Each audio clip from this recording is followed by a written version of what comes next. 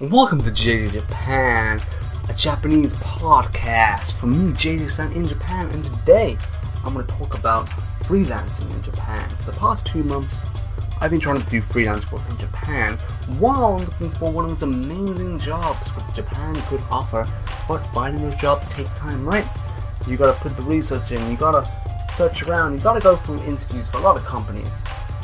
But today we're going to talk about the freelance side, like I'm trying to sustain my life, sustain my living through freelance. How is that going? What is some advice to do it? What are the pros and cons, and what it's actually like to be freelancer in Japan? What is the ratio of freelance in Japan?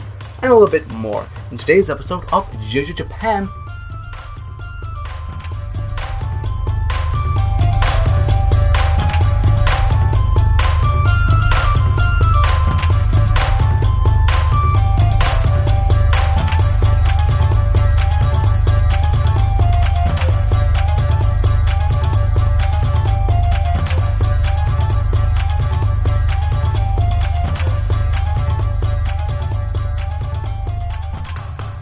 So start off talking, what is the freelance situation in Japan?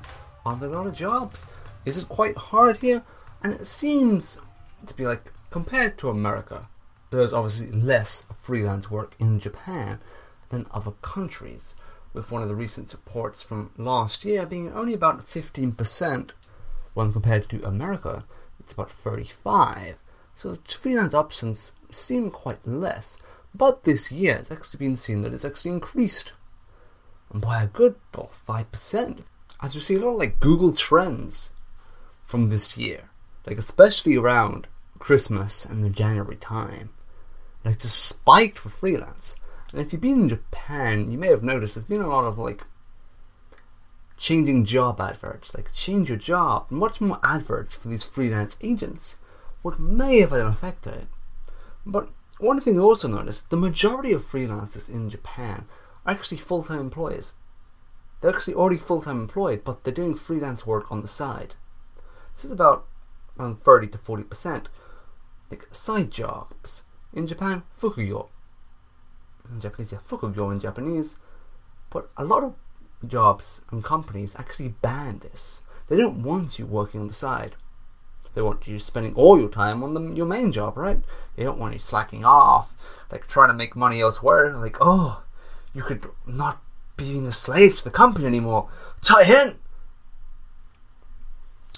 But now, Japanese are a bit more modernized in a way, some of the thinking of the companies, and they're lifting the ban on, well, side jobs. This is probably what we're seeing the increase from, with the vast majority of freelance work in Japan.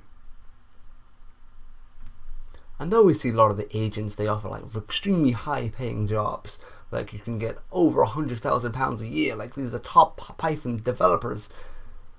It seems the majority of the freelance jobs are actually in the sort of lower end, the same as the sort of normal company jobs, around say $20,000 to $40,000 a year. Well, it's not too bad, and it's the same about the average salary.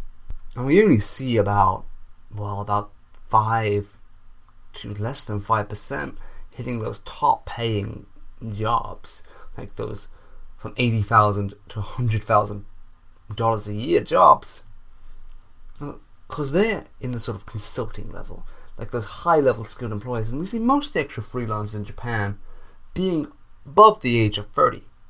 Like you already have a job experience, they've already got skills, they can bring some more stuff to the company, and especially for consulting firms, you can make a lot of money doing that. So now I get to my experience so far.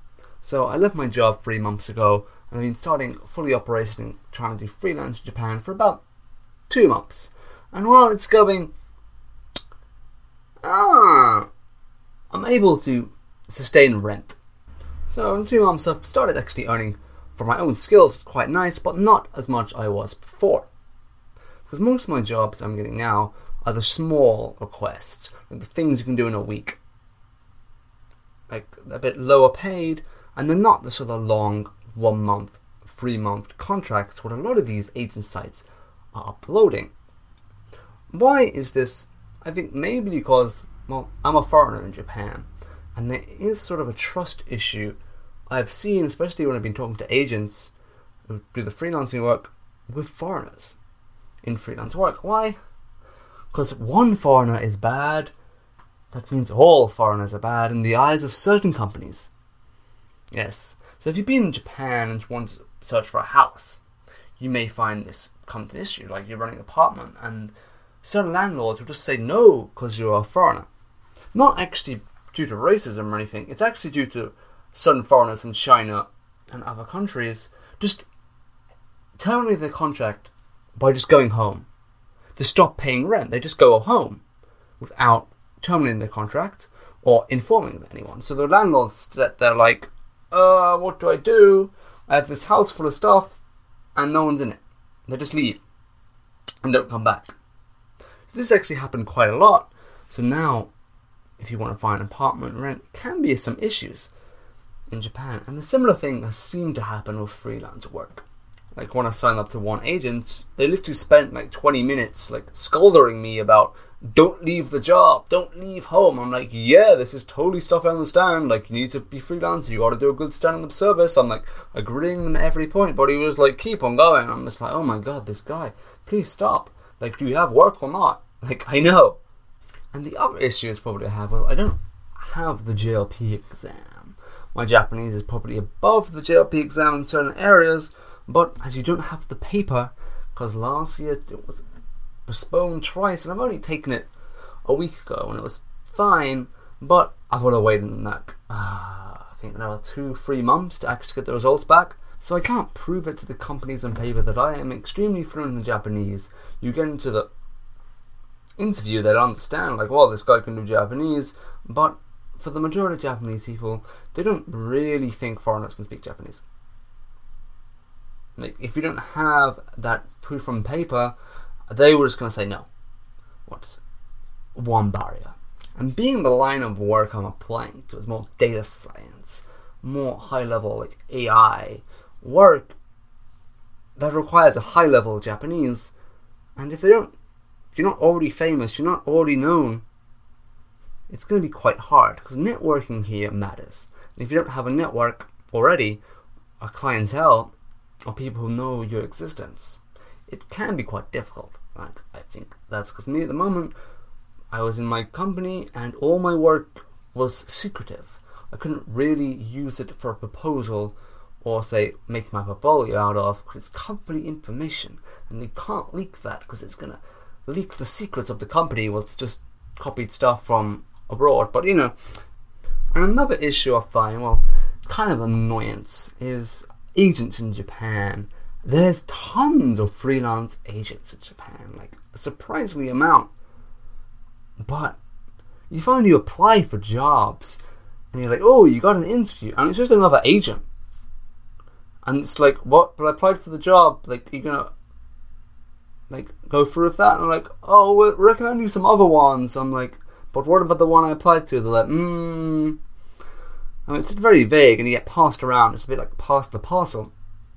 So it can be a little bit annoying because you just want to go direct. Like, getting direct to the company is probably the best way. That's why if you need to be freelance in Japan, like building that network, building that sort of fame that you are a freelancer and you can do this and that is needed. That is one thing I'm trying to put together now. Started a YouTube channel, started a more tech blog. I'm doing the YouTube with JJ Japan, but it seems more work stuff. Well, I gotta get more techie, right? So, now I would recommend some ones actually been quite successful for me and places that I've actually got jobs from. And that has to be Lancer. Lancer.jp is similar to People by the Hour. You have your own profile, you can put up your own jobs, and you can also search for jobs. Like, people put proposals up, can you do this and that? Like, and apply for them. What I like about this is, well, you can go direct to the customers. You can go direct to the people for jobs, and it cuts out that middleman a bit, what can be a painful, especially when you start and you don't really have your portfolio set up. They can just directly contact people, and getting that direct human interaction is pretty good. And Lancer also offers more long-term jobs as well. They have other services. They have Lancer's ProSheet and Lancer Agency, what can help you out with more long-term jobs. And through these, I've actually had some interviews with certain jobs, and they've been the ones that haven't been successful, sadly, but it's good. So obviously you actually get to the interview stage as a foreigner, as most of them would just like step you aside and be like, no, you can't do that. And another one I found was had quite a few interviews recently for like freelance jobs and changing job opportunities is DossiJobs.jp. And again, Dossi Jobs allows you to actually get in touch with these companies directly, as it's just basically a message board for companies to put a job offer and people apply for them. It makes it easier for the company, and it makes it easier for you because you get that direct contact, and that direct contact is key because it just cuts that middleman. It cuts a waiting point. Like if you got to wait to the agent to do something and the agent's busy, they got a lot of things to do, although I still wonder how these agents make money, because some of them are like, no, we don't take a cut at all. I'm like, what? How do you make money if you don't take in a cut? Though, as I said, like taking cuts of your wages, Launce does take quite a bit. Like it can be like 10 to 20% sometimes. But you put that when you do your contract, like you want this amount, and Launce will add their amount on top of it. But the issue for me on Launce right now, well, data science, sort of AI jobs, quite scarce. The majority of jobs here, like video editing, if you want to be a designer, there's quite a lot of competitions as well. But for like longer term specialist AI stuff, there's only about 4 or 5 like positions at a time, really, I've been noticing. But that's kind of more than some of the other sites. Like some of the other sites they post adverts on what are actually old. They have their old adverts for jobs, and it's like, we have all these job opportunities. Look, we have over 1,000, when they actually only have about 100. And depending on what sort of language you want, in my case is Python, they probably only have around 5 to 10. And they're put up like saying we have all these high paying jobs, but then you get into the interview and it's just a little bit lower depending on your skills. And like we said before, only the people who get the top paying jobs, these are the people at consultant level. Like you've been doing this profession for a long time. So if you come to Japan with that skill set, you'd probably have a better opportunity. And now I'm going to say probably people who probably have more success than I am at the moment at doing freelance is mainly people in web design. There are a lot of jobs for web designers in JavaScript, Ruby, and now for Swift popping up. And not for Go language. Especially for the tech thing. A lot of Japan, they're like, oh, we must do everything in Go because it's so much faster, because people's systems, they haven't solved their system problems, and they're just like, just put it in Go. It's going to go faster. Like that's the sort of way of thinking that's come in. And for Amazon Web Servers, there's a lot of positions around. So if you have those skills, you may have better opportunity than me at the moment for finding freelance work in Japan. And if you aren't already in Japan, you could do that. But I would say start off doing it as a side job, and if it works out well, move into full time. As in my case, I was like, let's go all out. As my job wasn't going too well previously, and I needed a little escape, so I went into freelance to sort of find my roots, find what sort of jobs I actually want to do. And that's been a really good experience. My sort of original thoughts that it'd be much easier were kind of destroyed in the last few months. Like, yeah, this is going to take time. This isn't something you can just get a job overnight and become a super amazing freelancer, because the people with these big freelance portfolios with good old jobs, they've been doing this for a long time. It's like anything. You want to do YouTube, you want to be a good podcaster, you want to make a famous blog, they've been doing it for years already. Like, you're just starting out.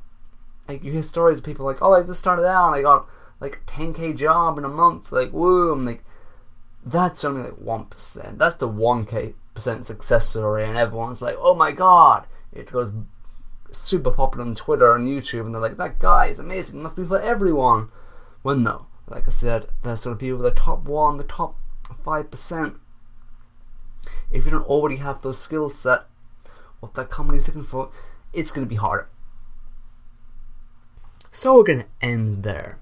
And I hope this has been a little bit informative about some information about freelance in Japan and my current experiences. And if you have any questions about working in Japan, what it's like, visa stuff, how to find jobs, I'm going to do another episode on me also trying to find work in Japan, because while I'm doing freelancing, I'm looking for other jobs. So what is the best place to look? What is the best place to do? What is some advice to actually getting jobs in Japan? I'm looking for jobs because, well, one of the main ones I can say right now is Japanese. If you don't have a JLPT exam certificate, it can be quite hard to find jobs, so we're just going to say that one now. But if you have any other questions, please let me know. Or if you're Japanese and doing freelances, you've got any advice, well, that'd be great right now. So let me know, and we can make a little community around working in Japan at JJ Japan on Facebook. We got a WordPress, a JJ Japan podcast. We have a YouTube, JJ Japan Experience.